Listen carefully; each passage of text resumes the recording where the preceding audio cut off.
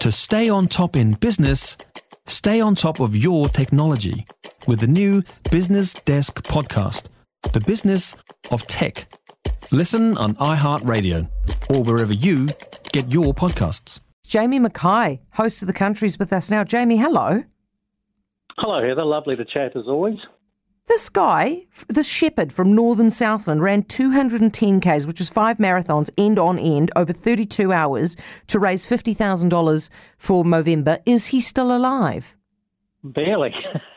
Well, he is still alive. He's a bit battle-weary after that effort. He stopped, believe it or not, I think 4 times for a 10-minute break over 31 and a half hours. Now, I think we touched on this one last week in advance of him doing it. He left his little hometown of Waikaia, which is not a mile away from Riversdale, an area you know well, and he ran up to Queenstown, which to the bottom of the Crown Range, 160 kilometres. He was dead. He was dead on his feet. He was doing all this to raise money for Movember. He got to the bottom of the Crown Range. We all know how steep that is, and he said, mentally, I was done.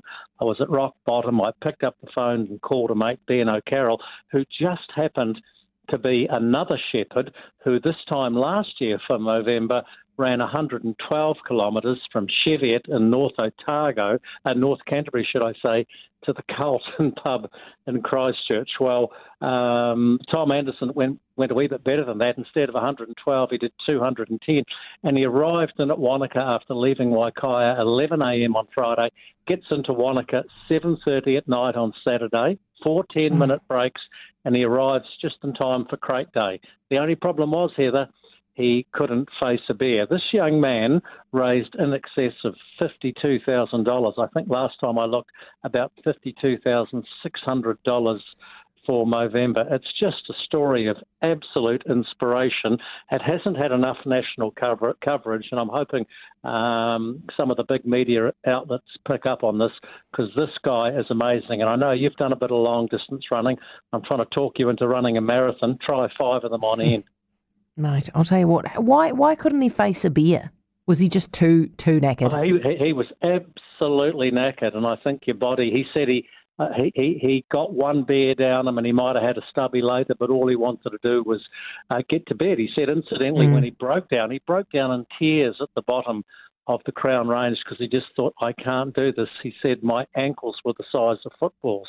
So this young guy has put himself through the ringer, absolutely, to raise money for Movember. It is a great story. It almost puts Forrest Gump to shame. Jamie, that's a great yarn. Good on him for doing that. Thank you for that. Jamie Mackay, host of The Country.